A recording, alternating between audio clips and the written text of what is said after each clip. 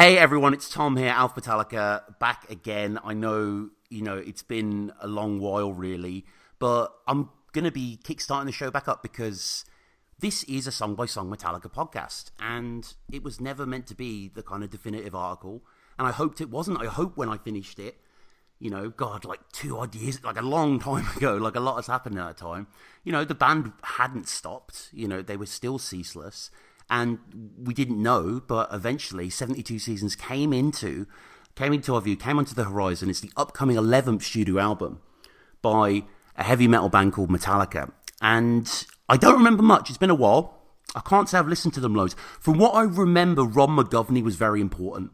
That's the main thing that I remember about Metallica, is that just some riff that he maybe did that maybe Jay. But, as I say, so we are going to be back for this. And just to kind of warm up, there were a lot of things in the Alpha Metallica run. There were a lot of obscure things that I did about Metallica. I was like, oh yeah, here's all the IMDb Lars appearances. But it's like, I haven't done Some Kind of Monster. I haven't done S&M2 until today. So, I just wanted to just get back into the groove of things and have a guest back as well. I just had to double check things. I know we'd done some legendary episodes, but I was like, I remember Carpe Diem Baby. I remember, I was just bloodthirsty for Reload in my youth. But John, how's it going? Hey man, nice to be back. Welcome back. We've missed you. No, I appreciate it. And what about you and Metallica? Has it been a constant experience since you've been on the show? Which has been 4 or 5 years ago. Are you still a big fan or? Oh yes. Mm-hmm. I'm slightly apprehensive about the new album, I must say. I've not been overly excited by the new tracks. But I've got, the limited yellow vinyl on order and the CD, and I've got tickets to go and see him in Munich next year. So, still a fan, still hanging in there. It's been, 30 something years now, so I don't think they're going to leave anytime soon. So, no. Yeah. No. I'm extremely grateful. And yeah, I've been following all the releases as well. And you're like me. You're like everyone listening to this show, I'm sure, and millions of us. You've listened to all the Metallica stuff, including Lulu. We've covered Lulu. But I genuinely think If Darkness Had a Son might be one of their worst songs. I think it might be one of the worst things they've actually released, with greatest respect. The first 80 seconds are pointless of that song. They're really... grinding. I don't think it's the was it the worst song? I don't know. It's not. I think I've heard too much Reload. I've listened to it so much. I'm fond for it now in a way. I'm just the glory days of Reload. And that 5/7 riff. It's not. I mean, there is like a fan made radio edit floating around, which sort of chops off quite a lot of the stuff, and it does sound more cohesive. My main bugbear with, I think, that song is Kirk's, I'm doing air quotes, you can't see, but I'm doing solo, because it just, I'm not a fan of it. I think it sounds awful, but we'll see. Maybe it'll grow in time, right? We will. And yeah, I mean, it's been intriguing building up, and it's not going to be long. So we are going to be going through the whole album, and with kind of a personal murderer's row of favourite past guests. So it's been yo, do you want to just come on and discuss a song you've not heard from? And it's so excited for that. And as I was just telling you before we went on as well, I've got an appetite for this kind of Alpha Metallica kind of way of just, week by week reviewing a song and whatnot. So I was thinking to myself, I was like, oh, if only Metallica had released this cachet of weird stuff that I could actually tackle. And it's oh wait, they did, with the Blacklist, which I think went under the radar a little bit. And for those not familiar, this is kind of a 51 track cover of the Black Album, which is quite a sort of monumental tribute. It's a little uneven, 12 Nothing Else Matters to 1 of Wolf of Man. That astonishing. You're not going to just pay some Texas riff garage duo to do a voice, you know what I mean? Black Keys, But yeah, there's 12 of those spread across the world. So I'm going to be doing that as well, John. So this is going to be another thing after 72 seasons. So I just want to shout that out as well. So get in touch with me, metallicapod@gmail.com, if you're interested in coming on and reviewing a song. And one of the little twists on it, I was thinking, we'll do it Enter Sandman, Sad But True, etc. We'll go album through rather than just doing 7 Enter Sandmans or whatever. And we'll just. And one of the things that might tempt you is we'll be covering the band as well. And there's a hell of a lot of bands in this mix really that are pretty astonishing to me, like Mac DeMarco, St. Vincent, Biffy, Darius Rucker from Hootie and the Blowfish, who me and a certain Clint Wells have a fondness for that band, Kamasi Washington, Idols, etc. So yeah, let me know, metallicapod@gmail.com, if you want to hop on for that. But today we're going to be talking about S&M2. And S&M is such a momentous thing as a Metallica fan. It's such a unique thing, really, that, very few fans, I think Deep Purple maybe might be able to say, oh yeah, we had an orchestra on an album before Richie left to become like a, monk or something, but no respect to Blackmore. But yeah, were you excited when news dropped that, 20th anniversary was happening? Yeah, I think it was... S&M's not one of my go-to Metallica albums, but it's still like a kind of a cool entry in the catalogue, during that 90s period when they were trying different things and going in different directions. It was nice to do that. So I was very excited, and I think like most fans thinking, oh, this is great. They're going to do Fade to Black, which they never did, and they're going to do Unforgiven, and these kinds of things. So for me, it was a real sort of thing of like, oh, this is an opportunity to do stuff that they didn't do in the first one, So that's going to be cool.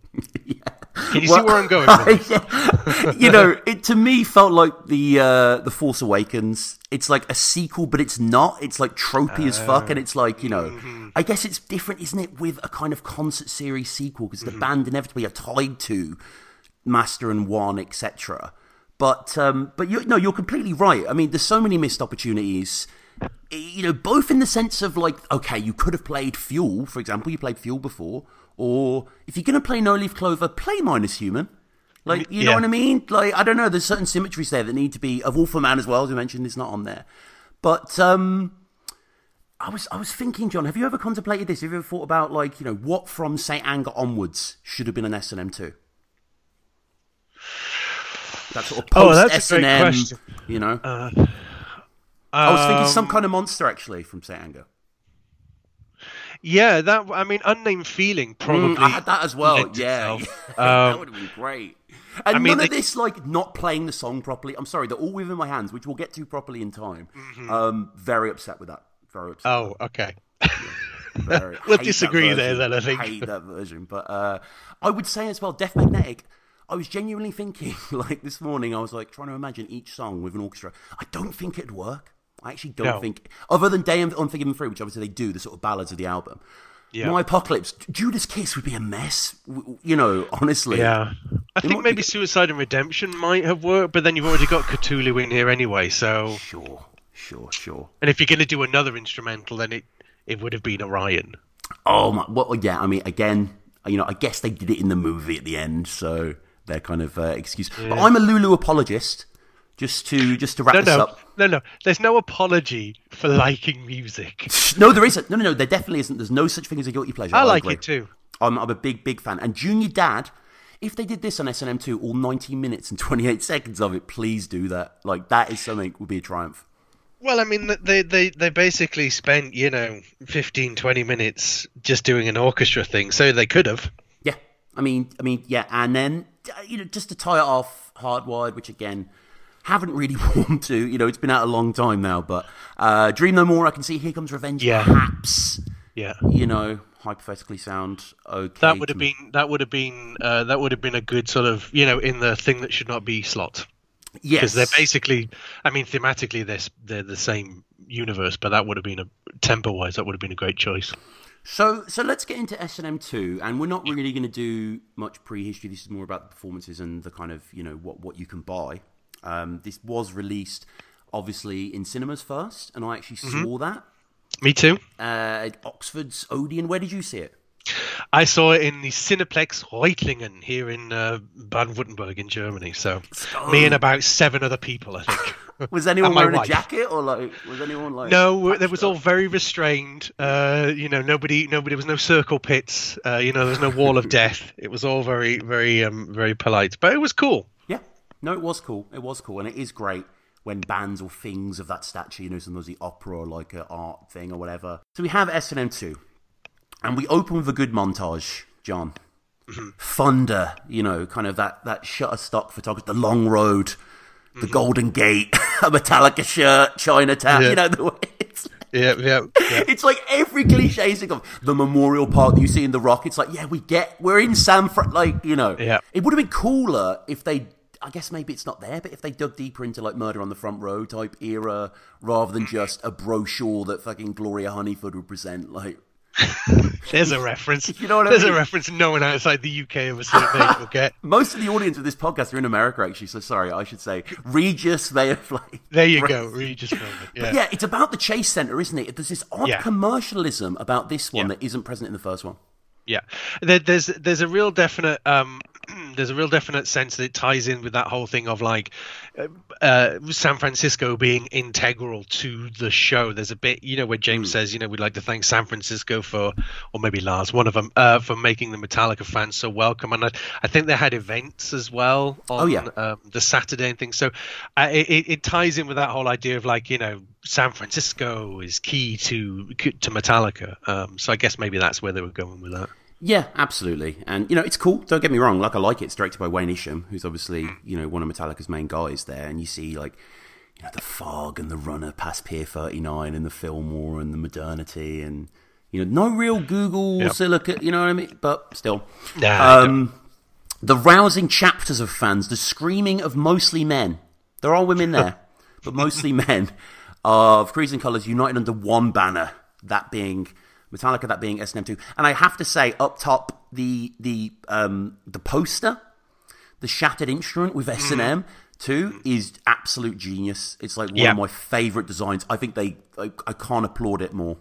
Yeah, great. Especially when you consider how sort of boring the first one is, Yes, but it has that kind of weird, obscure, heroic angle to it, the first one. It's like, But I know what you're saying. And, so we're in the venue, and of course we open with Ecstasy, and Edwin Outwater ascends to his throne, the conductor, who does a fine job.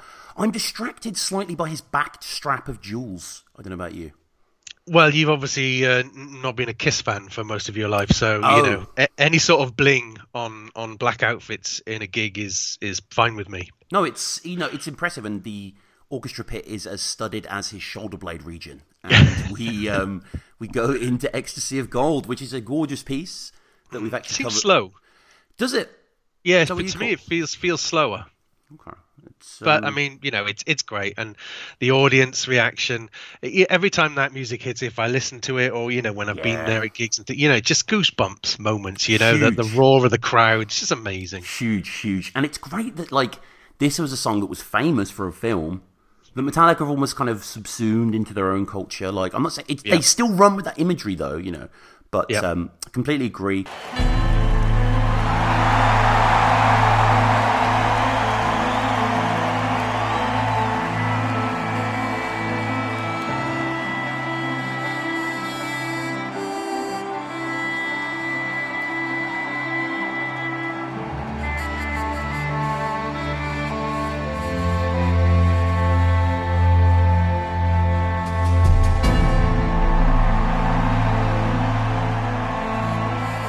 We get the Rest in Peace Michael Kamen flag shown. That's a nice little tribute, isn't it? It's not too over the top, but it's very like gracefully done. I really appreciate that.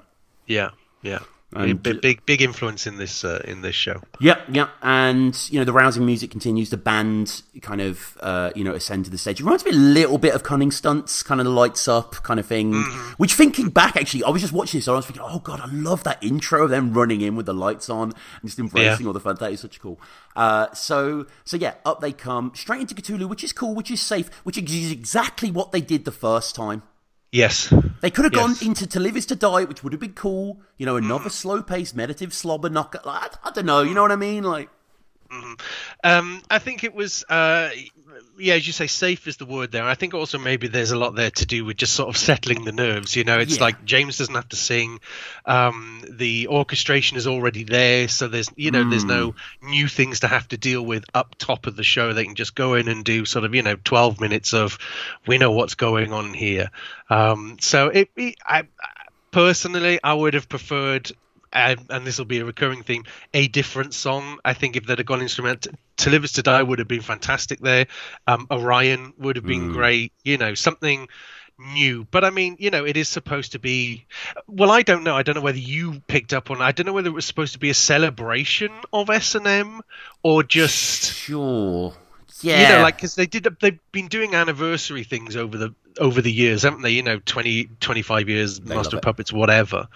So maybe that was the reasoning behind it. I don't know, but yeah, it's good. It's okay. Rob's bass tone is not great for me, but.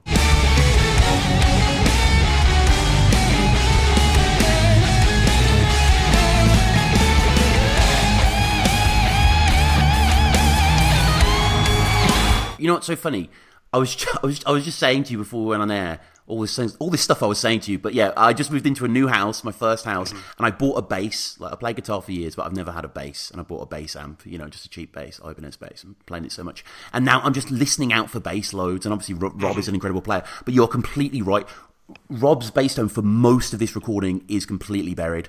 And you can't really hear it. And, stuff like Tulu and Bells that follows, you can, kind of get that. But yeah, it's, obviously it's a great song. It's like one of these, it just taps into that classic kind of build and catch and release and then that main riff. And especially the way the horns just sort of pounce forward on it. It's just, it's probably one of the best examples of like the orchestra really like, improving it and making it something new and kind of, just confidently, like it just, you've all heard this song. If you've heard it on the first one, you've kind of heard it here. But, also, like, any time, by the way, in this concert that the band interact with the orchestra is great.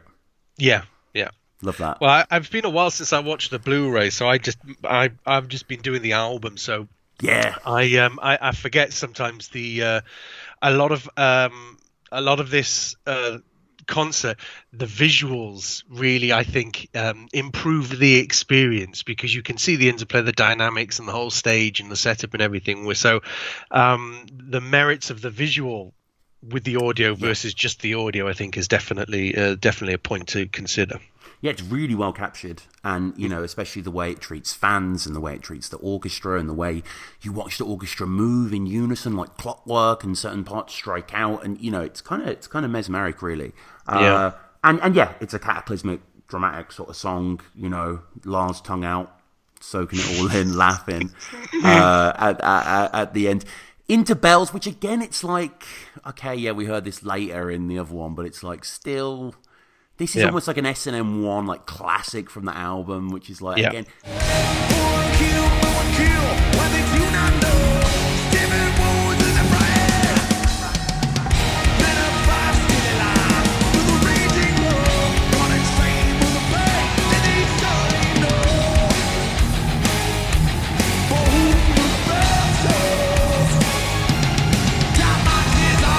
But I guess like you're saying before, maybe because it's simple, maybe it just allows them to. Yeah, I mean, it's also it's a good crowd. It's a good crowd hype song. You've got the intro with the kick drum, and it's nice mid-paced. It's a chug. So there's some crab walking happening. Yeah, always the crab walk. Insane energy. James fist bumps one of the guys mid song. Yeah, that's a true Hollywood handshake right there. Yeah, That's what you can do when you're James Hetfield. But yeah, everyone's just in their own personal bliss. Like everyone's just, it is insane. Like huge voice. Yeah. And still one of the best openings to a second verse ever. Take a look to the sky just before you die. It's the last time you will. Like that is true poetry. But my problem maybe is because Cthulhu ends the same way as Bells ends. They both end with this kind of cracking open of the song, and like slow kind of chord chug. And it works well with the orchestra, and quite like the way how Edwin turns his page kind of in time to the music. I don't know if you caught that, but he dramatically sort of, as it ends, he just turns to the next page with a real flick. But we go into the first quote unquote new song for the band, for the orchestra.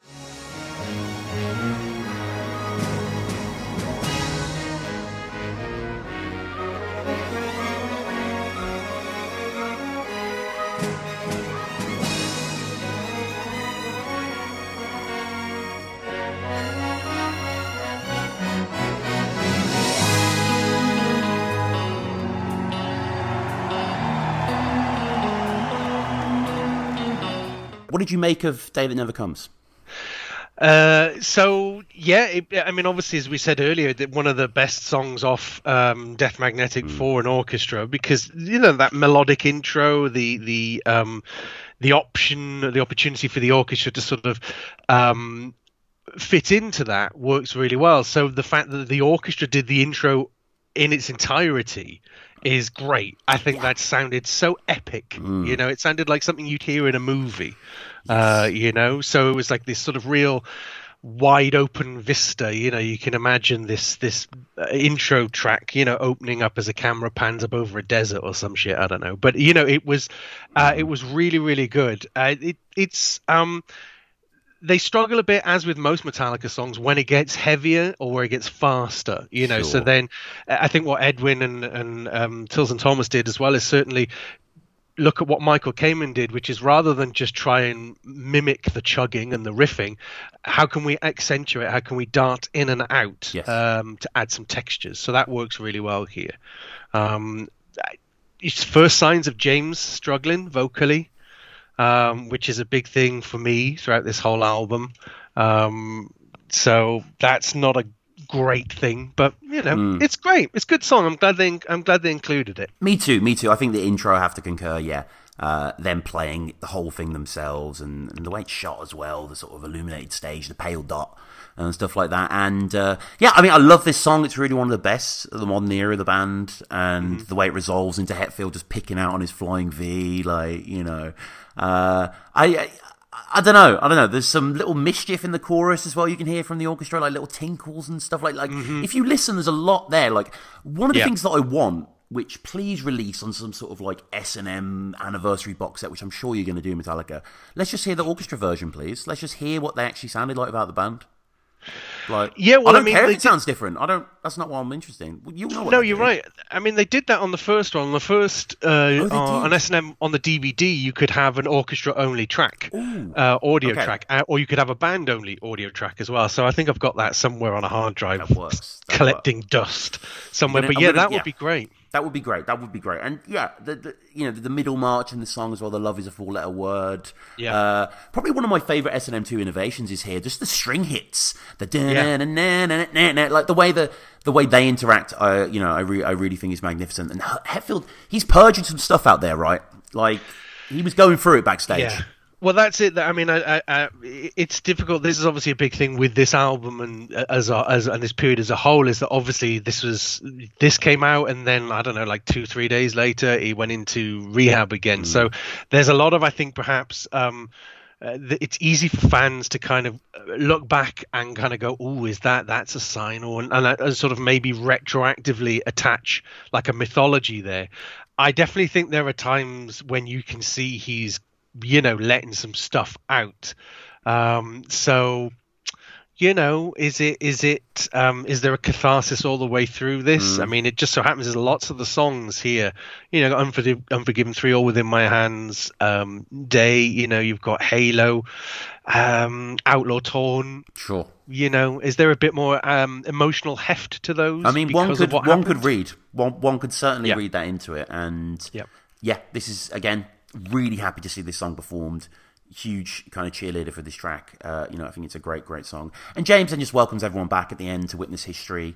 Takes a moment to introduce San Francisco Symphony Orchestra, who, I wonder what the turnover was, right? Were there guys there from 20 years ago? I don't know. So I'm pretty sure, but I'm sure that somebody out there will correct. I'm sure Metal Your Podcast have interviewed like the whole fucking Well, they've had Scott Pingle on. I think they had Edwin out. Oh yeah, they have had Scott. I need to listen to that. Yeah.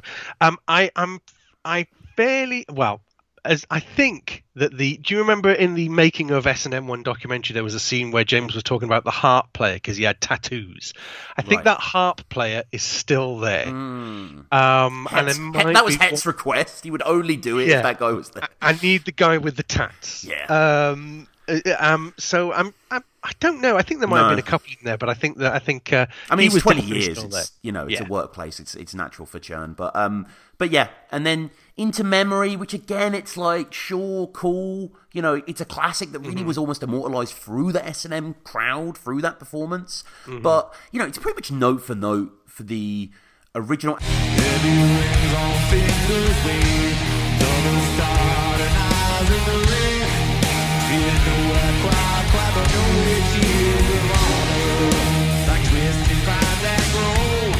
And one of the things that we haven't spoken about yet that is definitely, a big feature of Wayne Isham's production, the split screen. So often, Kirk will be shown next to a Karen headbanging. Yeah. It's I'm not a fan of it. I think it's weird. It's like the Brady Bunch. It's like, what are you doing? Like, but also it divides your attention as well, because you're like, well, which screen do I need to look at?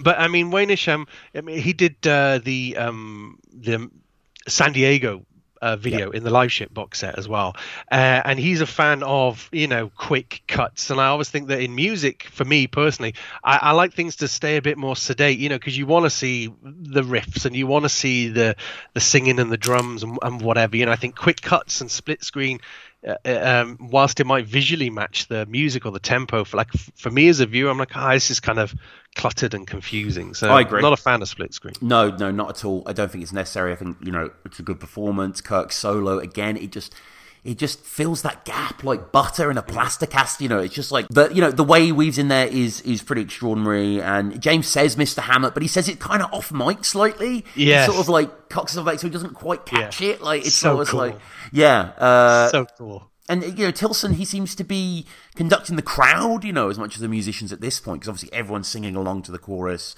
The whole place is kind of getting tipped upside down here, and that kind of bed at the end, those wistful twinkles, that the pit rouses as the O's. They continue longer than a Jeremy Corbyn chant, John. Like those like it's mad. It's that definitely works better on the Blu-ray visually than it does in audio, because in audio, like, okay, I get it.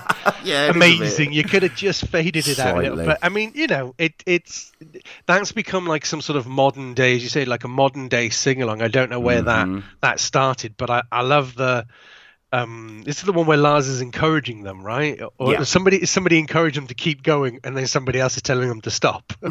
So it's great. Yeah, it's nice. You can't nice tell the Met Club what to do. They're gonna wherever they want. No, exactly. But it's a cool little moment for the fans, So you just said, listening to this, you were slightly confused, and next they play a song.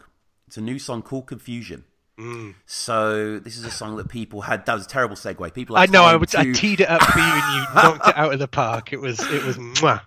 So Confusion. It's not a terrible track. It's got that kind of Death Magnetic Pulse, the DNA to it, the kind of twisty intro. James, who just had the most earned sing-along of all time, encourages the crowd to get hey-haying, which they kind of do. It's a slightly bland tune, but I suppose they just kind of were like, look, we've got to do something on Hardwired, but I think Atlas Rise maybe would have actually been a bit more successful here.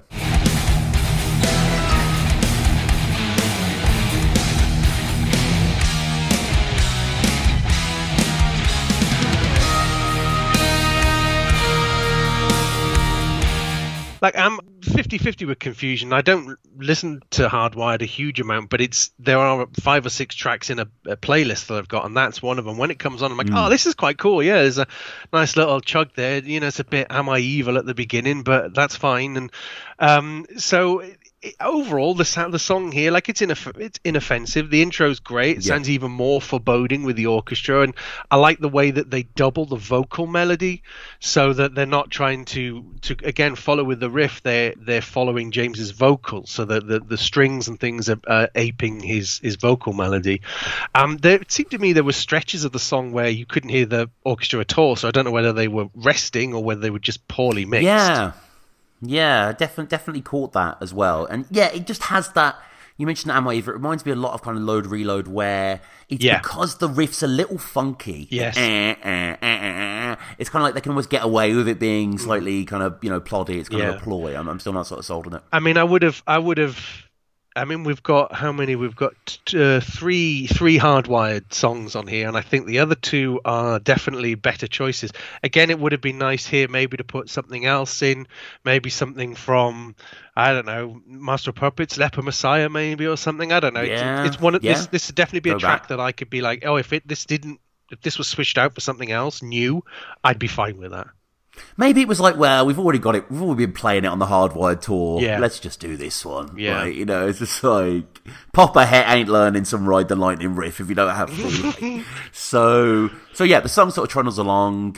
It's kind of slightly cubist, and I don't know, Kirk's solo is kind of unnecessary, really. But, you know, the band is still cool, and it's still I don't know, people do like this song. So, Into Moth, which I'm a big fan of, actually, and I think it's probably the great legacy of Hardwired, a kind of undeniably great tune. And, you know, what I like best is that opening riff, that chug that goes into the da-na-na-na-na-na, like the way it just chomps there. And the orchestra are great and playful here. And, you know, it feels like kind of away from the legacy of S&M1, Tilson could sort of get his feet under the table a bit more. There's quite a lot going on. There's a lot of questioning. There's a lot of discordant answers. I like the whole enterprise of this song. Yeah, I wasn't expecting it to sound as good as it does. You know, back in the, you know, whenever this came out, 2000 and whenever it was. 19.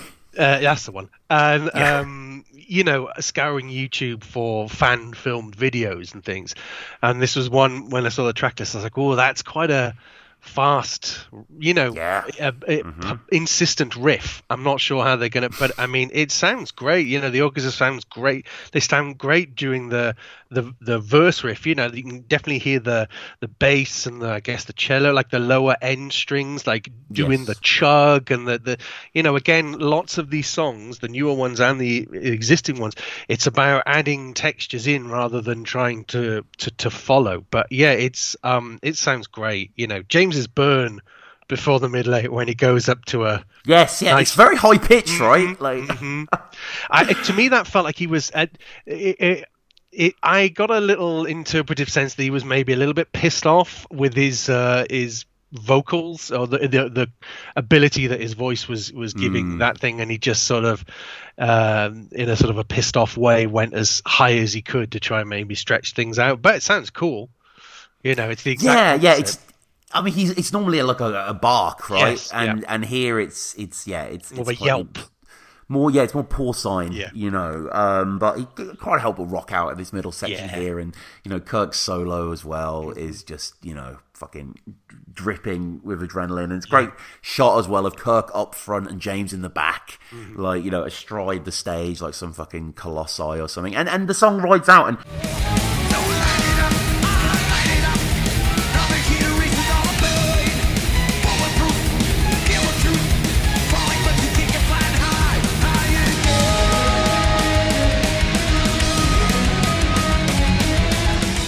One of the things that we haven't mentioned as well in the concert, you know, above the tune as it plays out, we have the adverts of Vice. You know, we have these two kind of circular light fixtures that are showing gambling dens, and, you know, they sort of change each song to song.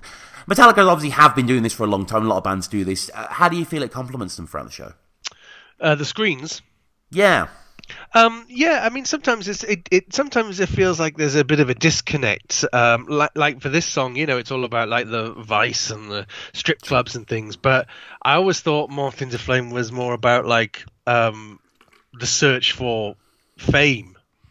I mean, doesn't he say that at one point in the lyrics as well? I think it wasn't based on Amy Winehouse. I don't remember her playing much baccarat. Like, yeah. So I mean, I guess it's, you know, that's the thing with a certain percentage of Hetfield's lyrics is that there can be multiple layers to it. But yeah, I think they've certainly moved more into that in the past 10 years. You know, there's a lot more video packages as part of the show. I mean, I guess to give the band a break as well, you know, you might have a 3-minute intro to Bells or Sanitarium or One or whatever. So, you know, I mean, if the text's there and it doesn't look cheesy as fuck, then why not, you know? No, true. I don't begrudge them that. I remember seeing them on the Hardwired tour in 2017. It was October 30th, 2017, so a long, long time ago now. But I remember on the Hardwired tour in Birmingham, they would have cubes that would show them, you know, the faces from the Hardwired album cover, and just, you know, it would give that sort of thing. Yeah. And they would be very... And I think they then did drum solos on said cubes, which is... They did during... a million Metallica fans screaming at me now. It was a different time. But it was cool, though. I'm glad that they did that. And I appreciate this... Now, this next song, John, means a lot to a lot of people. Not myself. How do you feel about Outlaw Torn and the S&M2 performance of it? So I Love the album version. In fact, the only one that I listen to is the unencumbered by manufacturing restrictions version, which essentially is the full 10-minute 18 version. So I've replaced that on my phone in load, so the album version is the full one. Love it. I thought the first one in S&M was amazing, really eerie, creepy. This one is cool, but it's not a patch on the 99 version. It's one of those moments where we knew it was coming because they'd been playing it at the gigs in the run-up to this show. Yep. So everyone rarely played prior. Yeah, exactly. And people obviously, it was like, oh, they're doing it. I know that people attach this whole thing, with James and how he's feeling it, and I get that, and there is an element of that. But I just think that it's like night and day. This is good. I mean, Lars overplays the snare. That's his thing now, is that he's a huge, Darkness Out of Sun, it's all snare and it's up in the mix. And it's just, it doesn't Please never mention that song on this podcast. Okay. Spoiler. It's now known as that song whenever I cover it. Spoiler alert for when you get to that episode. Yeah, it's great. Look, it's a great song. The performance is good. The orchestra is obviously playing Michael Kamen's score.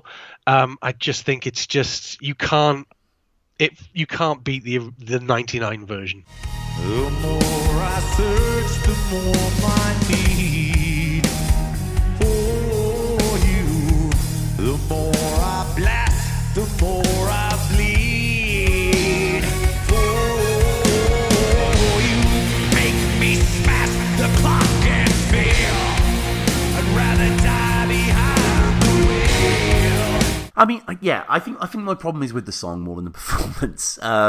It embodies a lot of Reload's, and just that era's worst excesses to me. Yeah. The bass does a lot of the heavy lifting. The orchestra get time to embellish because it's the song sort of treads water to a certain point. It is the 5/7 as we've spoken about. It really doesn't do much.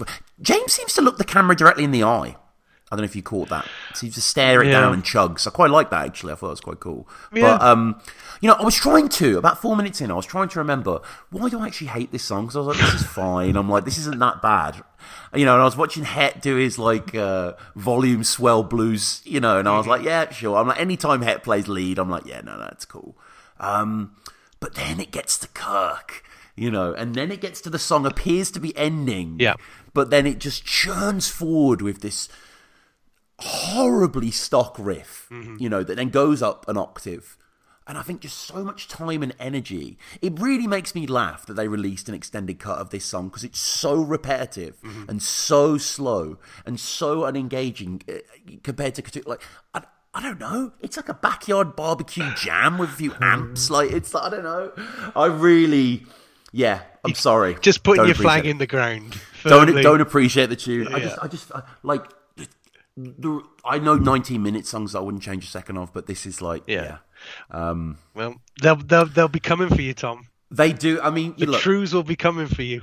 Look, don't get torn over it, But I am an outlaw of metal. I'm not on the Met Club payroll like Clinton Ethan, But no, love those guys. So No Leaf Clover. Yep. Big shame that Minus Human left out, as I mentioned prior. Do you agree? Yep. Out of those two songs, if the choice was, we're going to do some stuff from S&M1, what would you want to hear out of those two? I'd have gone with Minus Human because it's only been played like 4 times. Wow. Whereas Clover's, got played pretty often, I think, post 99 live. So again, I like the song. I think it's great. But like with Outlaw, the OG, the 99 version is the best one. Even though the original S&M, there was some vocal overdubs in the studio. So that's one of the benefits of that band-only track on the DVD is that you can actually hear where they cut in. It's those high pitch notes that James hits. He redid those in the studio because you can tell because the crowd noise disappears from the bleed in the mic and it's just a clean vocal and then the crowd comes back in. Even with those overdubs, and this version seems to be live and more raw than the original one. It feels superfluous to me. Again, another thing where you could have you could have just threw something else in there, put something different in there, Yeah, I did. For what it's worth, I did really like this performance actually, and I do love this song. And I think this song just is a symphony song, isn't it? Yeah. Ultimately, to play it truly, and it's a glorious tune. You know, just the opening fanfare with the arpeggios. Just I don't know. It just feels so. Oh yeah, it is. So, yeah, you know, it just has such a wide kind of magical stride to it. Yeah, you know? yeah. And then back into that stunner of the riff, and you know, there's just lots of James singing on the track, and you know, "Good Day to Be Alive," and even just Kirk's slightly drunken warbling leads. You know, behind the "When It Comes to B" section, and like you know, we do see some soccer moms in the crowd rocking out, Good. which is cool. You know, and just everyone's there, like. You know, I love it. I really like that they include the crowd here, actually. That's such a Metallica thing to do. Then it comes to be with the soothing lights at the end of your tunnel. It's just a freight train coming your way. There comes to be with the soothing light at the end of your tunnel. Greenie was also played on this tune. Was that a big deal for you? I mean.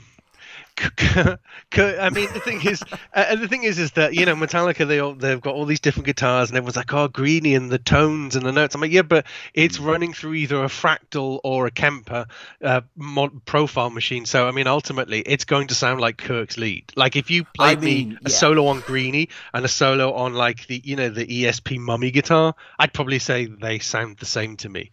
Maybe I'm not a good musician. I don't know. But. No. That's an interesting point. And you know, Peter Green is an extraordinary, you know, guitar player. Really, like not one of my favorites, I would say, but one that I definitely have a lot of time for. Yeah. And I actually have a minor little Peter Green digression because this was like COVID, maybe like 18 months ago or whatever, when you could just start going places or whatnot. Yeah. And anyway, I went into a local Oxfam bookshop and I went in there and there was this absolutely incredible guitar playing happening like on a CD player in the corner, like real old school blues playing. This guy was absolutely tearing it up. And I went in there and I was like banging my head when I went in there. I was like, this is really good. And the guy basically has to shout to me. It's the only guy in there. The guy has to shout to me and he just says, can you put on a mask like that? And I was like, oh yeah, I'm sorry. And I put on a mask, whatever.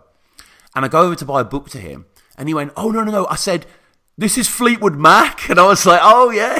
He's like, this is Peter. He's like, this is Peter Green. I was like, yeah, this is good. He was like, do you want to buy it? I actually said no. But I did. I needed to Shazam what that was. But yes, he does play Peter Green, legendary British blues guitar player, you know, from Fleetwood Mac and otherwise. And The Nature of the Game, I think one of his solo records is called. I'm not actually looking at Spotify at the moment. But he was a wonderful guy who supposedly just took too much acid, right? And got like taken into a cult. Yeah. And it was absolutely insane what happened. But Kirk's playing his guitar here on No Leaf Clover. And, you know, just superbly done. Into Halo, you know, new tune time. Mm-hmm. In the crowd, we see some air drums being done, you know, and the orchestral accompaniment I felt was quite ambitious, you know, rather than just like the standard stuff here. Yeah, exactly. It's we were talking earlier about different songs that might have been from different albums.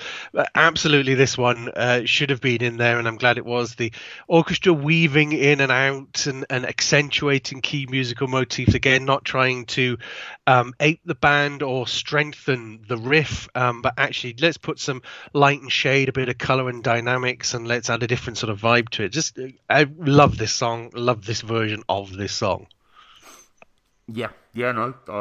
I enjoy it. Again, I'm not a huge fan of this song, and I remember discussing it originally on the show that I just wasn't necessarily as moved by it as a lot of people were. I remember initially when the album came out, it was one of the real, you know, it's just kind of one of the ones that everyone was talking about, like Spit on the Bone as well. And, you know, I mean, Metallica, you know, kind of masters early on at the ending guitar solo, you know, like A Fade to Black or like Creeping Death. And this kind of has that, and it doesn't quite say anything to me personally. And also, I am dubious of any Kirk solo now, because I'm like, are you playing this, Kirk? Or is this you remembering what Lars poked on an iPad? Like, it's like, you know what I mean? It's like one of them. So, a little disingenuous there. But yeah, I mean, the orchestra, you know, provides some accompaniment on the harmonies themselves. And, you know, it sounds a bit of a contradiction for me to say that the giant orchestra sound low-key, but they kind of do a lot of the time. Like, they just... It's not as, you know, I know it's a difficult equation, you know, it's difficult, you know, whatever. And I just feel that, you know, it's a challenge, of course. And you are right, they are quiet for times, or they are kind of just lingering. And I'm sure I've had, you know, Dolby Atmos, whatever. I'll be like, oh, there's an oboe here. But, like, for the most part, it's like, this is just Metallica, you know, post Hardwired, and the last time we heard them do this, they were post Reload. You know what I mean? So it's like this is just a different engine.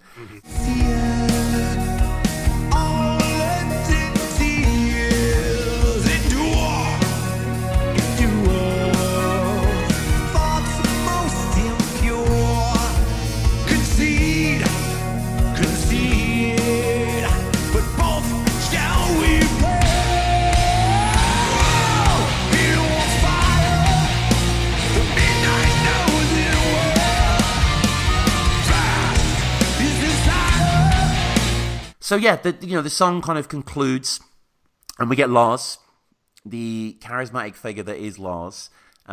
He's speaking to the crowd, extending a welcome to the Met Club members for coming. Yep. Tells them they can applaud themselves. Obviously, people should be aware that there was one like original night they did the night before, and then they did like a Met Club show because I think it sold out immediately or whatever, and it's the opening of it. And I do love, I love any person really that is knowledgeable about the world and curious.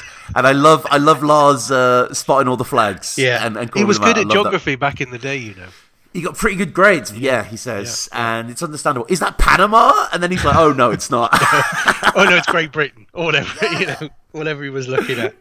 Yeah. That's a Confederate flag, Lars. Oh, yeah, I know. Yeah. But yeah, Lars then introduces the director for the San Francisco Symphony, a dear friend of his. And how does it work in symphonies, by the way? Are they just like their like team that the stadium has, and it's like, oh, we'll do like Mozart, and I don't know. I guess they have a musical director, and they did decide the program for the year, and then they go off and learn it, I guess.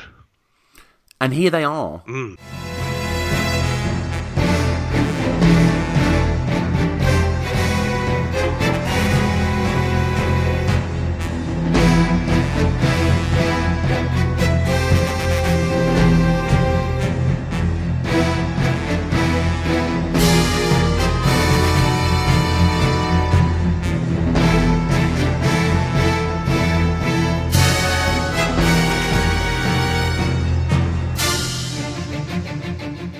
I'm interested to know what your take on this section, these next two songs.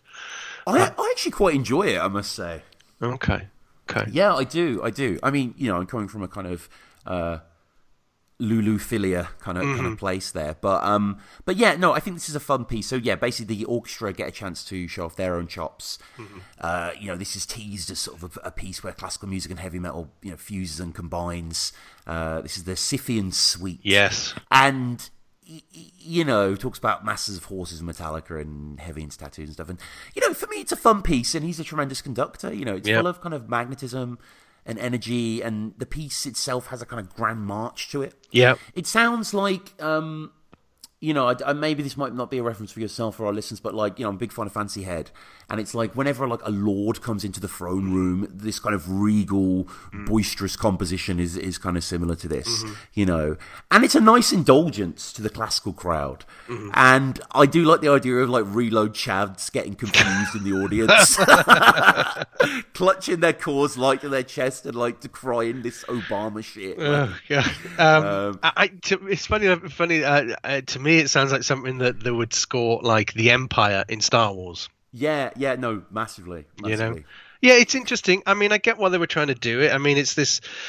I have a sneaking suspicion that this was Lars pushing for this because he was. There was an article fairly recent, or a regurgitated article fairly recently about Lulu and about this idea of pushing the quote unquote metalheads into a direction, and as somebody who grew up in the bohemian Copenhagen and blah blah blah. So, I mean, I get it. I think for me, the problem with these two songs, these two suites, these pieces of music, is that it takes away from hearing Metallica do songs. That's the thing that I have Absolutely. with it. I mean, it's great.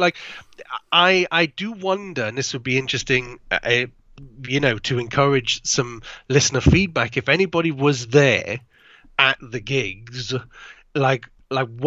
what was the vibe of the crowd? Because you can't trust the official release, because whether they piped in audience noise or whatever, I don't know. But I wonder what the vibe was like when the Scythian Suite started and people what? And then you've got Iron Foundry right after it, where the band are there, But I do wonder what the vibe So, well, was. at least James is chucking something to this. So I mean, like, on that. look, I'm not a sort of a classical music snob. No. It's not my preferred genre, but you know, No. there are certain composers I do enjoy. I like Bizet. I'm a fan of that sort of thing. But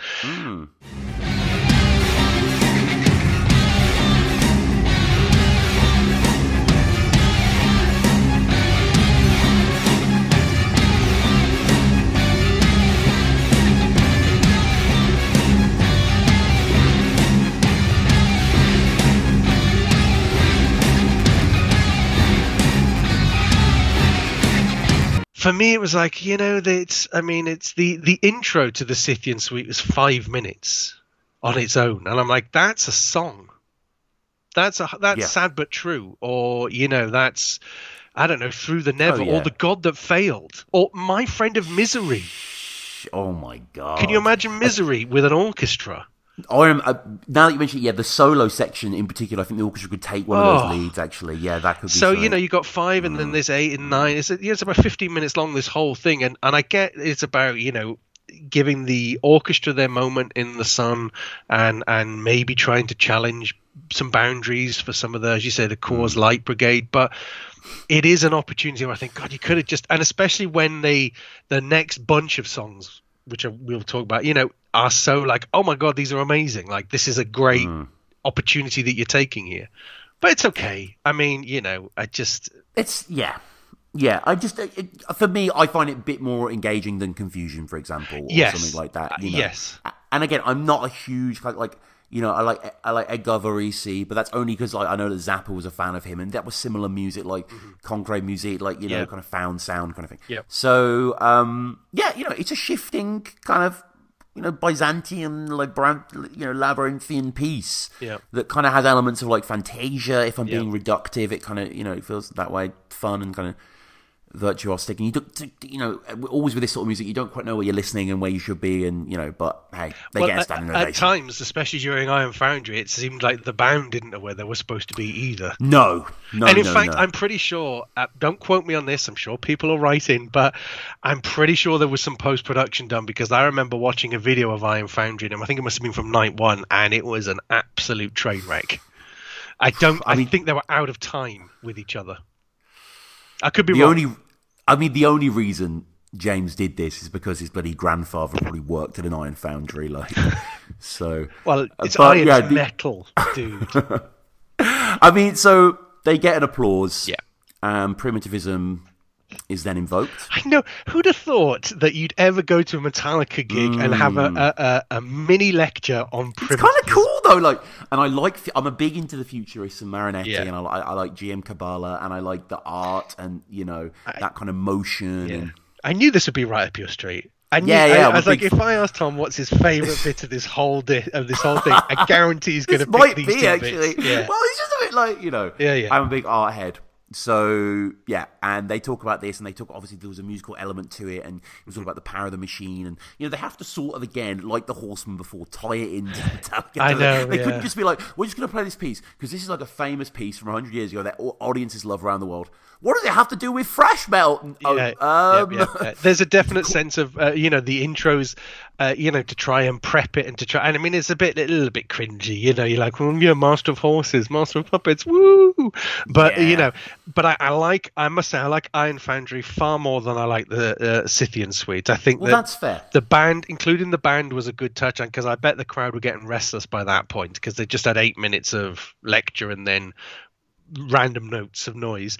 The build's great, but overall I just think what it does for me is it highlights the monotony perhaps that can be found in classical music. You know, it's the same motif and the build, and whereas in, you know, like metal or whatever, or pop certainly, you know, it's like a section A for like, you know, 40 seconds. There's no bridge in classical music. Exactly. So I mean, overall I see why they did it. I think it's a missed opportunity to do some more Metallica stuff, but yeah, it is by Mosolov as well, Alexandre Mosolov. But yeah, I mean, you know, we have the split screen here and all that sort of stuff. But I want to say up front with this song, with this performance, that, you know, I love that the band did this, I have to say.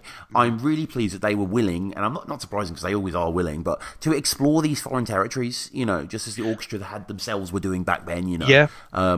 You know, and it's kind of a meditative, you know, atonal kind of piece where the orchestra does most of the kind of melodic work, and mostly James and Kirk just sort of camp out on these gnarled sections, and, you know, I don't know. It's Lulu without old Lou there. You know? Well, I mean, you make a someone is on the reed though. So. I mean, yeah, I'm sure there was somebody in the audience who was rambling in a sort of incoherent manner. So he's probably there in spirit. He probably haunts the chase center. He does, yeah. You know, cutting off his tits and arms, you know, as he does.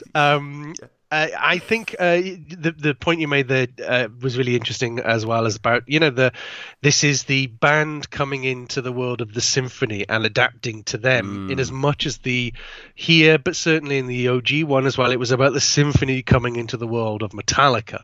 So there is a nice symmetry there of, you know, these two musical entities going into areas that they're not known for. So I think that's a great point to make. Yeah, I think that's really good. So yeah, we have Foundry there, and, you know, kind of at the end, it gets a little more apocalyptic, and you know, it's a bit more of a thrashier proposition, and Lars, you know, shakes one of the guys' hands from the orchestra, and you know, fellow sort of thing, and then it's Unforgiven time. Mm-hmm.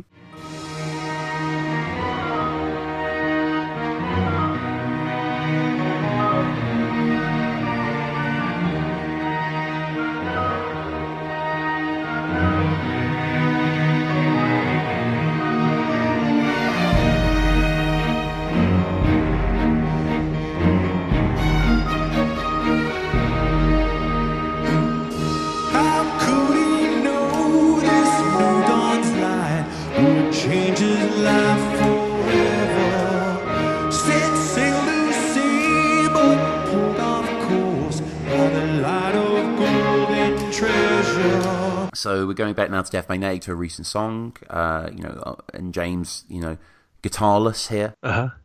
Quite vulnerable up there, he seemed. Never know. He is so adorable when you watch him, because he did. It's the same with when they did One at the 30th anniversary shows.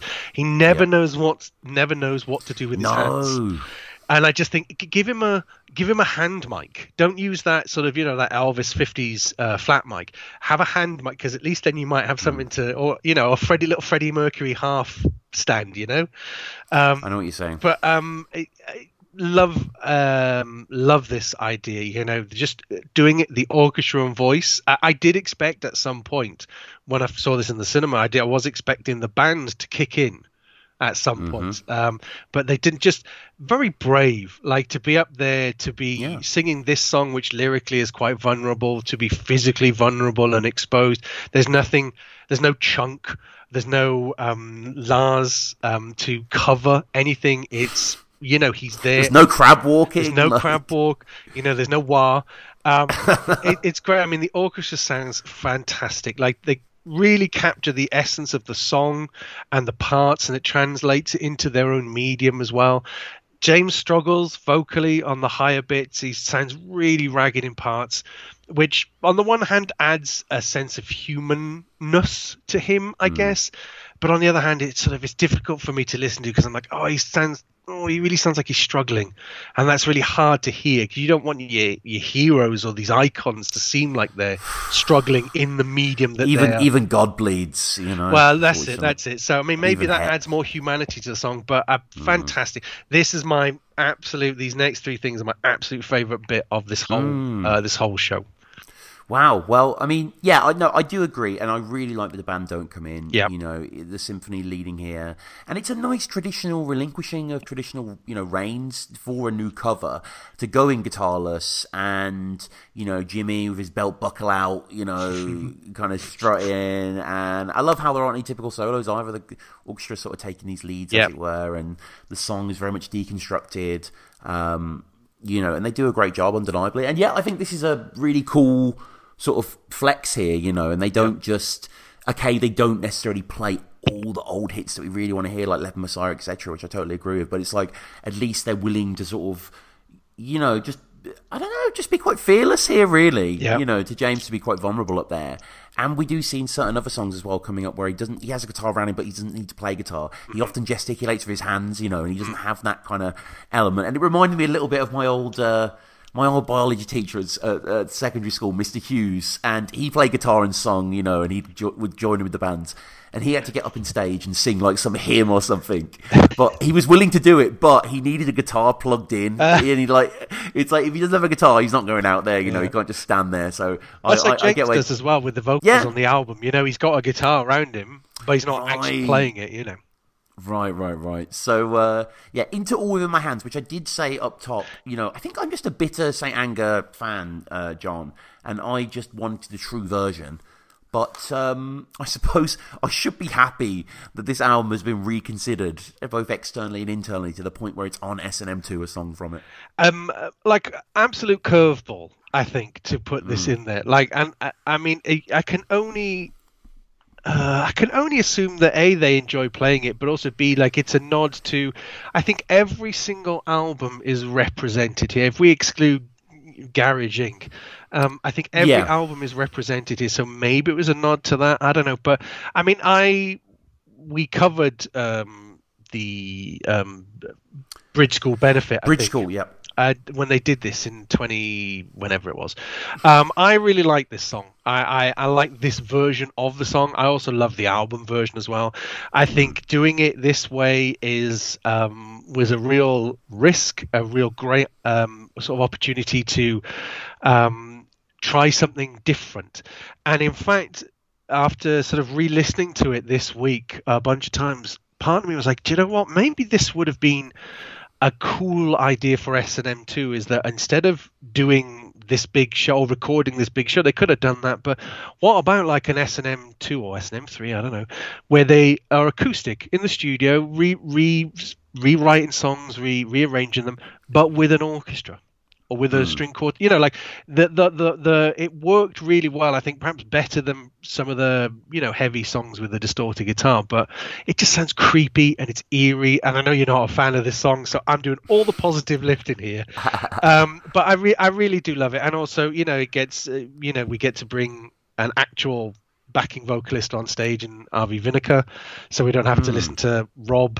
Bless him, amazing bass player, vocals not his strong suit.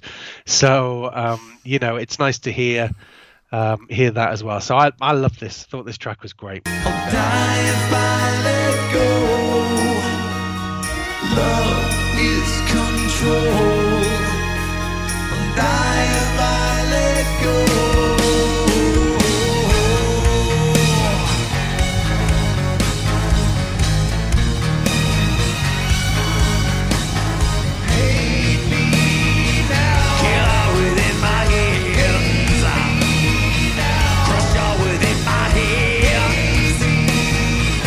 Way prefer the actual version. I mean, it's just like, this is like a little bit neutered. Like, you know, they had to sort of, you know, rewrite it slightly to make it more palatable to a general audience, because it was, you know, from St. Anger, like, you know, and it's just a bit, I don't know, it's fateful in a way, especially when the orchestra comes in and you sort of, you know, you recognise that wrenching riff, you know, but I feel like this, you know, compared to like the down-tuned guitars and gutter drums of St. Anger that just kind of really help the song fly, this acoustic, you know, slightly downtrodden version with a fucking Kirk solo in it. I mean, that isn't right. And I can't deal with that solo there. It's fine that St. Anger doesn't have so, like, it's actually fine. Do you think they could pull it off live, the studio version? I think so, yeah. That drum beat's pretty, I mean, it's not complex, but it's not like straight 4/4. Do you think Lars could do that without... I don't think Lars was the big impetus there, you know. It was a big, you know, obstacle there, really, in terms of the, you know, that coming through. I think maybe... James? I don't know, they seem a little scared of St. Anger. Like, they respect it almost. They're like, what came out of us, you know, in those fucking, in those San Fran hills? I don't want to go too in depth, but I think, you know, definitely the St. Anger stuff is... in its prime on record. I don't think anything live from that album has ever matched the power of the studio version. And I think that's when they're thinking of songs to play live, I guess that's the thing. I mean, Frantic kind of works live, but you know, I think you lose a lot of the clarity because it's in drop C or whatever the fuck, you know. So I think, you know, but It's fine. Maybe when they do the Saint Anger box set, they'll play the album in its entirety, and then we'll get it live. Huh? What do you think? In like 25 years. Saint Anger box set. Well, the thing is, though, because of Some Kind of Monster being recorded at the same time, there must be like untold jewels on that box set. I mean, like, that's another conversation for another day. But I mean, the three box sets that I'm looking forward to most out of everything is Load, Reload, and Saint Anger, because I think those are the ones where you've got the most diverse. Anyway, never mind. It doesn't matter. We won't talk about that now. That's cool. Loving it. And with Reload, like a special edition mini Piss Christ. Like, that would be fire. And just for you, like tab notation for each of the songs so you can learn them fully. Yeah. Oh, that's how you do Wasted My Hate. Yeah. Yeah. Knowledge. So James says that was all within my hands at the end. Congrats to the band. I mean, maybe they played it as well if I've got my cynical hat on, which I'm normally wearing, because it's the name of their foundation. So we're just like, let's just, maybe, maybe. It's called that, and their foundation's incredible. Don't get me wrong, and the band just continue to, for as much as we've maybe been kind of, a little bit down on S&M2 or whatnot, and it's hard not to be in comparison to the original, but it still is a pretty astounding piece of work, and there are particular moments in it that just are, kind of high points in the legacy of Metallica, really, and stuff that will live forever. And I think getting Scott Pingle to cover Anesthesia, Pulling Teeth, to cover the legendary Cliff Burton instrumental from the first album, is such a gesture, and it is pulled off with such aplomb, and it is such a absolutely glorious thing to behold.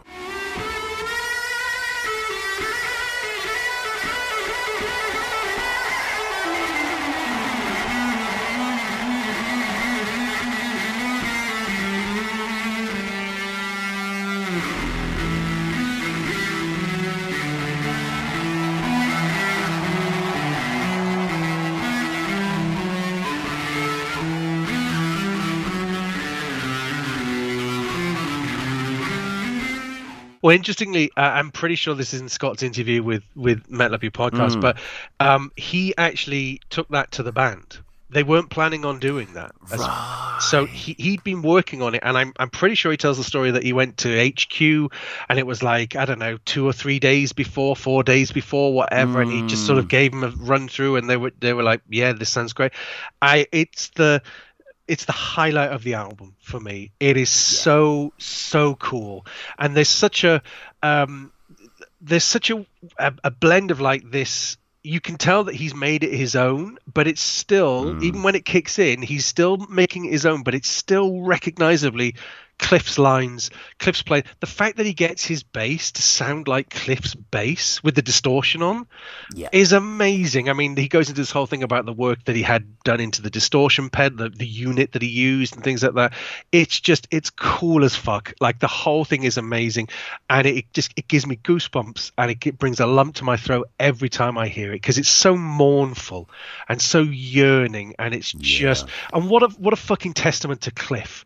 Like, the writer of this song, which on the album, and everything he did live, it was this full-on, in-your-face, gnarly, teeth-fanged, like, and then it can be stripped back to this beautiful, beautiful piece of music. Just absolutely the best thing that's come out of this album by a long shot. Yeah, no, I mean, we spoke before about certain crossover moments, and... I mean, from having these classical pieces, played by thrash guys that we've just had. I mean, now we have a thrash piece, being played by a classical guy. Yeah. And it's just, you're completely right. I mean, Scott Pingle, a very mild-mannered looking man. Yep. Like an early engineer on PayPal or something, But he's here to pay his respects, and yeah, you're so right. The personality that he imbues it with is pretty undeniable. But when he kicks into the sort of actual song, those mythical arpeggios that begin it, and you can see Scott breathing hard and just lost in it, and his hands just sort of carved around the neck. I mean, this is a true recital piece. Fuck Glenn Gould or Mozart or whatnot. I mean, and it's kind of like, you're right, it's kind of this synthesis of being note for note, but also kind of getting its own energy, because obviously it's on a different instrument, per se, but it's got the crowd in absolute hysterics as it goes into the centerpiece, and again, like so much on this record, it is so forward-thinking for them to do this, and then for Lars then to hop on the drums. Yeah. And for them just sort of, crash out there, and you just see him, like, getting really high up the fretboard and, like, playing like any monster player can, and, like, I mean, what a moment, to pull off, and what a performance. Were you, I mean, obviously I had the benefit of knowing what was coming, but I think I was slightly surprised at how long it seemed to take the audience to kind of recognize what was coming. Like, even without knowing the track listing, like, Bro, if they ain't Fixer, they don't know what it is. Well, the thing is that I mean, you've just started playing. I mean, I've been a bass player, since the 90s, like, so that's my instrument. So kind of maybe I was slightly attuned to, that notes, even though they're held out, the next note after that, I can see, that's the sequence of Anesthesia. But yeah, I mean, maybe I'm just being a snarky, smug bitch. I don't know. But yeah, I know what you mean. But so Scott, cool. It is. Yeah. It's so like, cool. It just can't. I mean, you can't. There's just nothing else you could do, really. Like, this is the ultimate. If, like, the idea, okay, how do we do a tribute to Cliff at this classical thing? Yeah. Well, there's no. I mean, what else can you say? It's this. It's someone playing Anesthesia perfectly, interpreting in their own way, and this piece that. I mean, what? When is Kill 'Em All? Is it 83, 84? Yeah, 83. Yeah. So what is that now? Is that 40 years ago? So it is actually 40 years. Don't ask me maths questions. So, that is, I mean, I wasn't that at the time, but obviously it's an old instrumental. And again, like we've said many times on this show, it's incredible, and it shows how powerful Cliff was in the band, and rightly so as well, that it's in the middle of the record. Yeah. It's not at the end. You know what I mean? It's not just, we'll sort of chuck this in. They were very proud of their bass player. I mean, what other band do you know? I mean, the balls on that band, I mean, obviously they're all 18, 19, but the first album, and they're going to dedicate 4 minutes of it to a fucking bass solo. Yeah. I mean, they were incredibly proud, as rightly as they should be. And this this version simply carries on cementing the legacy, I think, that Cliff has, that he is such an integral part that they took time to include this that they weren't thinking of, but somebody brought to them, and they were like, yes. And they dedicated 10 minutes to the memory of their fallen brother and all of that sort of stuff. And I think it's just, it gets me every time, because he's now reached this point for me of, like, what he meant to the band, and how his loss affects them translates into what I feel for the band, and almost like by proxy, like, I'm guessed, like, oh God, yes, it must have been so awful to be 24, 25 and to lose your brother like that, so anyway, just fantastic. I would put this on repeat. Yeah, it's definitely the moment of the show. I think that goes without saying, and it doesn't really involve the band at all, but it is probably my moment as well. And Scott gives a bow and, kind of has a moment and soaks it all in, rightfully so. And he absolutely knocked this out of the park. Yeah. And I'm so happy for him. And he's embraced by Lars. And then we move into Rome. Yeah. So we are in sort of just classics, you know what I mean? Like, balls out, sort of, here's the big boy, you know what I mean? That sort of, so we're in that sort of world here. Get the plaintive string piece, as always, guiding in, the conductor. The song has a very sort of tidal aspect to it, doesn't it? Rome. It sort of can slow down, speed up, and, it's like a sledgehammer. It's not like a sledgehammer, it's like a sledgehammer, that kind of thing. Okay, it just kind of moves. Kirk's got his Ouija guitar and stuff like that. But yeah, I mean, it's a faithful rendition. I don't have too much to say on this, but I think that, it's Rome, isn't it? It's just like, it's one of the songs that they built the back of the band off of, like the modern era. Yeah, I mean, I love Rome. I think the song itself is great. I've got very fond memories of, hearing that on the Black Album the first time, and it being like a linchpin song for me. But as you say, it's great. It's a great song, but I think what we're appreciating here is the song, not like the version of the song. Because again, not a patch on the '99 version for me. It's great. It's faithful. But we're entering the home stretch of the gig. So I think it's again, shame. Could have put something else in there. Maybe they've just done, even including the classical songs. The second half of the show, the act 2 of the show, started off, and then you had these great, really diverse songs and paths that they trod, and then it's like, right, and now we're just gonna crack open Rome again. You're like, okay, I guess. I know what you're saying. And it's quite funny. One of the things that I noticed is a bit where Kirk's delivering his solo, and he's right next to a gaggle of string players, and one of them like looks away from her sheet music at Kirk, like fiddling and whittling out and stuff. And you would, wouldn't you? I mean, the band never do stop either. The energy that they show is pretty extraordinary, and yeah, it's fine. It's it's what it is, and we go into one. But I we've heard before with one starting the gunfire, which is so effective, but they sort of replaced that here with something a bit wimpier, sort of rat-a-tat sort of situation. Like. Yeah. I mean, it allowed Lars to come out from behind his drum kit and then go, mess around in the snare drum section of the orchestra. I think that it doesn't seem like it was planned, because that drummer looked like, when Lars was like, put your stick there and then I'll hit it. And this is a guy, professional musician, who plays in one of the most, and he's like, okay, I guess we'll go with this. So it does, there was an opportunity there. I mean, obviously they wouldn't have had pyro because I guess there must have been restrictions or whatever, but it's kind of weird. But I mean, Lars got his bit to go out in and, hang around in the orchestra itself, I guess. So, yeah. Yeah, it's like, again, this is a very sort of standard version. I think the version on S&M is an incredible version. It was like, one of my sort of favourite versions of the song. I think especially just the sort of rising orchestra swell into that opening two-full riff is just really, for some reason, always reminded me of like the opening of like early Tomb Raider EDOS games. Like it just had that sort of mournful, nostalgic quality.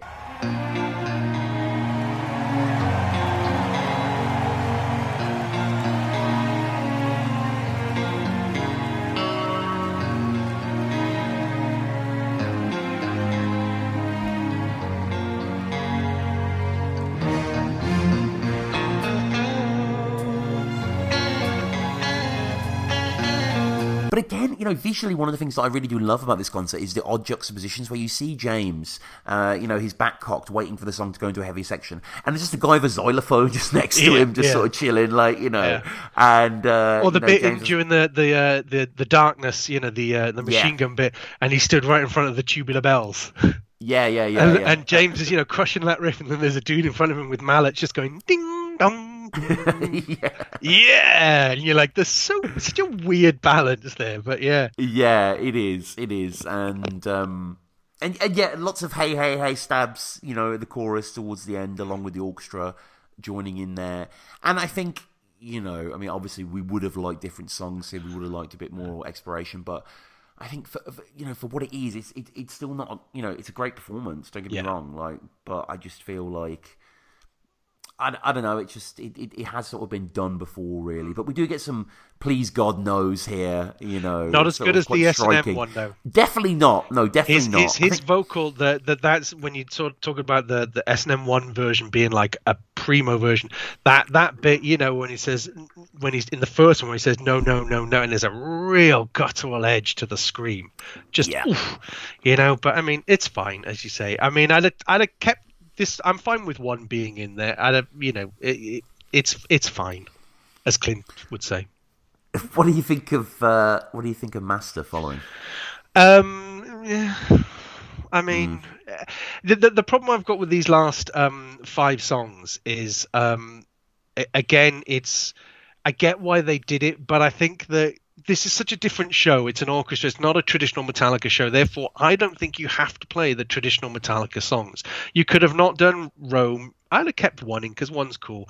But Rome, Puppets, and Nothing Else Matters, I'd have dropped. I mean, you have to put Sandman in, and I love Sandman, But so, I mean, Puppets for me, great. It doesn't have the ferocity of the original version. Both the album and the S&M version, so it's a bit chopped liver, really. It's like, great, Yeah,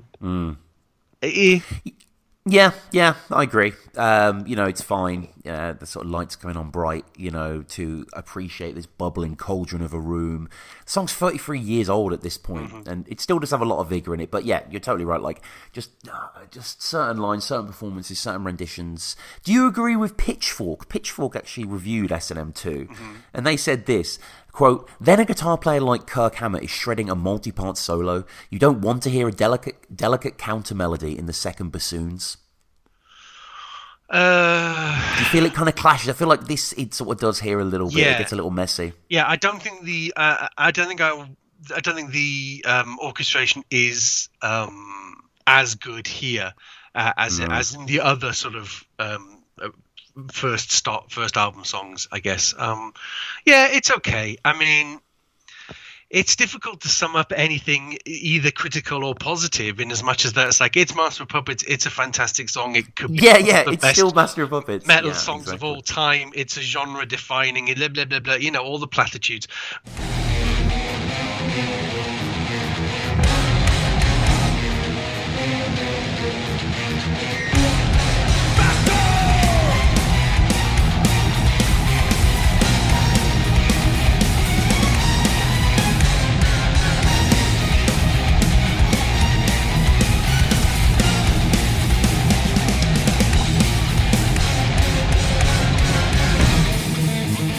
But I mean, ultimately, like, well, I've heard this before on its own, and I've heard this version with an orchestra. So, okay, they're older. I mean, the fills might be a bit different. The guitar playing might be a bit tighter, a bit sloppier. The vocal, but I mean, ultimately, it's still puppets.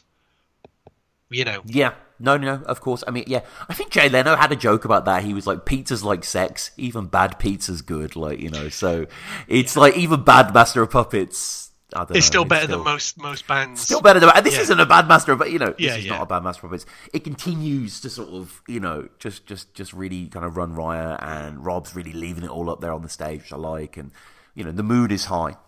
So we move then into our penultimate track, which is Nothing Else Matters. Kirk playing a little riff here at the start. What is this? Is this like a reference to something, or? I don't know. No? Possibly. I mean, I'll be honest with you, by this point in the album, I've usually it's Matters and Sam. Yeah, I know what you mean. No, I completely know what you mean. This is like well-trod territory. But yeah, I'm not sure what that is. But another thing I need to review, alongside obviously 72 Seasons and the whole Black Album covers project, is Portals. Did you hear about this? Kirk's instrumental EP, which I did listen to at the time. It came out less than a year ago. I think it came out like April 2022. But I remember it was all right. It was kind of a bit different to like a sort of vibe, Paul Gilbert sort of thing. Mm-hmm. It's not Shredder Guitar Player of the Year. It's much more. Well, I mean, I think 50% of it was written for his monster toy collection exhibition. So it was supposed to be the soundtrack as you're walking around and looking at these Boris Karloff posters and things like that, and then a couple of new tracks. I have the vinyl. I really like it. Nice. It's great. It's nice sort of. It's music that I put on when I'm in work and I need something in the background, but not something to distract me. Yeah. Okay. That's faint praise, but praise nonetheless. So we'll be checking those songs out as well. So Kirk's playing this little riff at the start. It's just kind of, if you ever played an instrument, the sort of thing where you play the bottom E and you sort of riff on the top E sort of thing, and he kind of accompanies himself here. Leads into Nothing Else Matters, which is a great version, and kind of orchestra kind of light to me a little bit, despite there being quite a lot of orchestra on the actual song. But, the Jay Leno comparison persists. It's Nothing Else Matters. Like, it really is a glorious song. Like, I'm sure this is quite a morbid thing, but I'm sure I read something. It was like, it's the the lyrics from Nothing Else Matters are like one of the most things said by like electric chair victims, like as the light goes on. Like, so wow. It's a famous song for many different reasons. And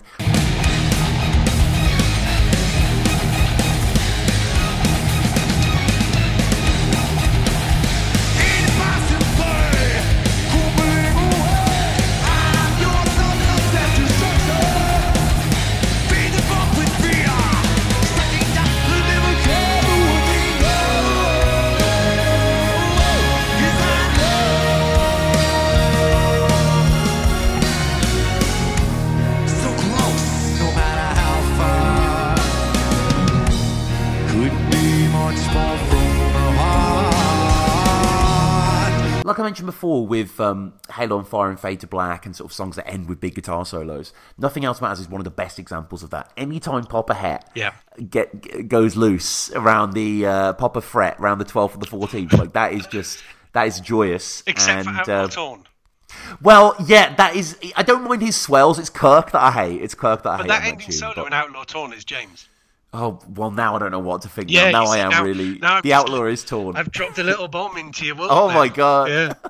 well, Kirk is... sorry, James. Mm-hmm. James is fantastic here. Mm-hmm. And, who doesn't love this closing solo as well? Mm-hmm. Great version. Into Sandman, mm-hmm. which is the end of the show here. John, your thoughts on Sandman, please? Love it. Maybe not this version. I mean, I don't know. It's much the same muchness. It's the same version as 99. I've always been a fan of Sandman. I know there are people who say, "Oh, it's overplayed," and I could easily not hear it at a gig. I'd be really pissed off if I went to a gig and I didn't hear Enter Sandman, a Metallica gig, and didn't hear Enter Sandman. Yeah. It's the song. It's got a special place in my heart. There's some emotional stuff there when I bought the single with my nan, and it's the first album that I was like a fully fledged fan for. So to me, some people they sold out and it's a commercial. It's the perfect, I don't want to say pop metal, hard rock song I think that's ever been written. It's right up there with Living on a Prayer as pop rock. Amazing song. Love it. Love it.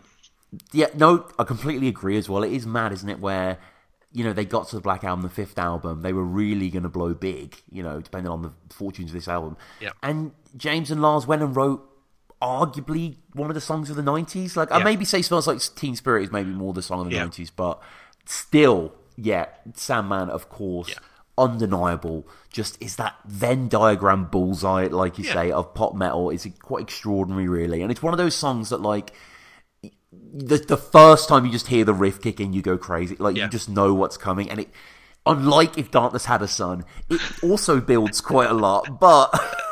It has great riffs in it, but it's a masterclass of. I mean, you can see why they did those masterclass things a couple of years ago where you could pay $100 or whatever, and this is one of the songs. And you kind of, the snooty, snobby people, myself included, learn how to play Into Sandman. Oh, that's not hard.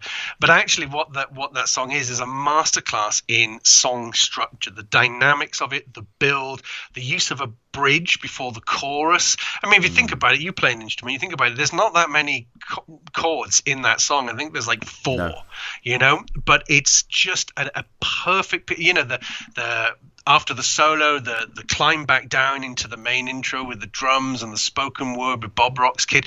It's just a masterclass in songwriting. And it never fails. I have yet to be... I mean, I've only been to 5 or 6 Metallica shows, but I have never seen any show where this song doesn't pop fucking huge. Because no matter what people say, and they go, "Oh, it's commercial. Oh, it's boring. I've heard it." The moment those notes hit in the darkness of the stadium, everyone's there. Everyone's on board. It's a classic song. More so, I think, than Puppets or One. I think this is the Metallica song. Yeah, no, completely. Well, this and Confusion, definitely. But no, absolutely. Sarcastic bitch. Very well said. And that pretty much ends us. There's kind of a nice send off with the credits, and we see everyone thanking each other, and obviously it was a huge love in, and it was an extraordinary performance. But that does bring us to our close. So just before we give our final thoughts, I did reboot up again the Twitter at MetallicaPod. You can follow us over there, where I'll be, I like to ask what your thoughts are on certain songs and certain things, and we'll read about on the show. And I asked everyone what they thought about S&M2. Nick Makoviak says, "As far as the performances go, I like The Day That Never Comes and Halo on Fire along with Outlaw Torn. The show sounds a lot more live than the OG show, which at times felt too produced. With that said, I feel that my preference is for the 99 show, a touch of nostalgia." So yeah, a lot of good response there to the newer songs. Also from Tommy saying, "Hard to compare the songs that were played at the original S&M. My opinion is the late 90s Metallica are at their peak live. The highlights of S&M2 have to be the new songs. Day was great. Unforgiven 3 was a nice touch. I have to say, Anesthesia with Scott P on bass was epic. When watching at the cinema, I think that and Outlaw Torn were the highlights. I have to admit, I do genuinely revert to listening to the original S&M though. Glad they did this." Senior Olympio Gaming says, "S&M2 is nowhere near as epic as the first. The barely audible orchestra is such a letdown. To me, it sounds just like a regular Metallica concert at times. If there's one thing I can say about it, it has a better version of Confusion than the studio one." I mean, is that fair? Is that a better version? I don't know. It's hard to just conjure both in your head straight away, but barely audible orchestra. Yeah. As well, that is, I think that is definitely a facet, isn't it? Yeah. I'm trying to think about the mix of the first one. I think the audience certainly were higher. What didn't they record it in orchestra hall though? Didn't they? Whereas this is like Yes. the chase set. It's like there's a basketball court underneath the fucking piano. Yeah, right? Yeah. So the first one was at the Berkeley Community Theatre, That's right, so that was right. the home of the orchestra thing. So, yeah, I don't know. I mean, it's a much the muchness, isn't it, really, for most of it, I guess. So the orchestra is quite quiet in certain parts to the way, unless you're watching it, you can see, oh, actually, yes, they are doing something there. But when you're listening to it, it maybe doesn't come across as well. No, massively. And it is just... Yeah, it's just hard for me to get my head round. I think this is why I struggle with classical music. And again, John, you play an instrument like myself, like a solo instrument, as it were. Mm-hmm. Like, just to be imagined to be in like a 40-person band and you'll have to play exactly the same thing, exactly the same time. And it's like, there's a kind of lack of sovereignty there that I find a bit troubling. But Gerald Vaughan says, Unforgiven 3, Anesthesia, Hardwired songs, hearing Ecstasy live. The sound was a bit rough, though, where we were seated. The mix on the record is not great. And I do want to say as well, I did forget to mention this in the main run, but I had Todd on for an S&M Night 1 recap. That was classic Alpha Metallica content back a few years ago. I think it was like the day or two after the concert. I didn't actually go back and listen to it. That probably would have been helpful. But go back and check out that episode as well if you want more S&M2 content. And finally, John Hahn says, Mr. Burns playing the little red keyboard killed it for me. Of course, he's referring to Tilton Thomas. Right? Yeah. Lars being a gigantic ham during the intro to One still rankles. I saw it in the cinema and I watched it at home once since. 99 is far superior to 19. And I think that is the very general consensus. Yeah. Right? I mean, there's also other things to consider, I mean, it's 99 was a long time ago. We've all had 20 plus years to get into it. And, for some people as well, it's their version of the band, with with Jason and things like that. So it is. I'm glad they did it. I think it's admirable. I'm glad they threw in some new tunes. I think it's a missed opportunity where they could have done something completely. Start with Ecstasy and Cthulhu, end with Nothing Else Matters and Sandman, but everything else in the middle, brand new. I think that would have been far more exciting. Maybe do more of the classical stuff, maybe blend that in a bit more instead of saying, right, here's a chunk and now we're going to go back to the band, Yeah, no, it is interesting that they compartmentalize that, but I guess that just must be helpful just for momentum. I don't know, but yeah, I agree. I think, will we see an S&M3, do you reckon? I doubt it. I mean, there's lots of, discussion over in various fan forums and discords and things about, like, is this the last album? Because, they're all getting up there. And the tour, if you look at the tour, it's 2 nights in stadiums and they're setting it like 2 years in advance. So, I mean, I don't know. I think if they're going to do something like that again, I think my preference would be take it into the studio. Don't do a gig. We don't need to have a gig. If you want to do something with an orchestra, have somebody... rewrite songs like they did with Unforgiven 3 or transpose or find where, and don't go with just the hits. Maybe go something deeper, maybe rework some things acoustically as well as electrically. I think that would be exciting to me rather than just like 2 nights at a Normo Dome in Middle America, Yeah, but that is coming, right? Yeah. Those giant, double set. Yeah, that is... That is cool, but that is S&M2 as well. This has been great going through all the tunes and all the history, and as I say, great to loosen up and knock some of the rust off. And again, if you guys want to come on, we're pretty much going to do all the 72. I've got it all booked, the 72 seasons episodes. But if you want to come on and discuss something from Metallica's Black Box, the Black Album cover, get in touch with me, metallicapod@gmail.com. You can follow us on Twitter @MetallicaPod. And Patreon is there as well if you want to go support and get access to stuff before it drops on the main feed. John, what about yourself? Kiss podcast, I seem to remember we spoke about before. Oh yeah, that's a while ago. They did the entirety of the Kiss catalogue, all whatever how many episodes it was, 300 and some odd. So they're done. They're off doing their own thing now. So I'm just tootling around, just being me. Nothing really to plug. All right, well, this has been great. And again, I want to urge people to go back through the archives and check out all the episodes, especially the episodes that me and John have done in the past as well. On Carpe Diem Baby and on, we had Lulu Tune, right? Yeah, I just looked at. We did Carpe Diem. We did Dragon. We also, we did Bridge School 97, 2007, 2016. Yeah. And we also did the Playboy interview. The Playboy interview. Yeah. What even is? Oh yeah. You remember that one? It was like Load era Lars and it was like they all got. Is it like after Jason left? Is that so right? it was the tail end of the 90s. I think it came out that's right. just before. I don't think he'd announced there, but it was the one where it was talking about crabs and that sort of thing, and James being a closeted homosexual and redneck. Right. Oh, and they go to like the hunting lodge with him and stuff. Mm-hmm. Yeah. Oh yeah. I forgot all about that. That's fascinating. Yeah, that was a good one. Wow. Wow. Okay. So yeah, go back there, check that out. And again, get in touch with me, metallicapod@gmail.com. I guess that's about it, really. We'll be back in the future. Oh, another episode that I need to do as well, that I've just reminded myself of, is Reclaimed Rust. I'm actually going to buy Hetfield's book, where he opens up his garage, to tour his incredible collection of customized classic cars. And to be honest with you, I am not a car head in the slightest. I do drive, but I just don't really have an interest in cars. But I do have a major interest in James Hetfield, and I love coffee table books. And this is a obscure as fuck like James Hetfield car book, so I'm going to be all over this. And I've got a few Metallica hardcover coffee table books as well, including Matt Ford's what's it called, the Master of Puppets one, which is absolutely brilliant as well. Yes. The whole story of Metallica's sort of early, just like pre-superstardom kind of era. So John, anyway, this has been a really, really fun chat, mate. This has been great. So thanks again for coming on. Take care, Tom.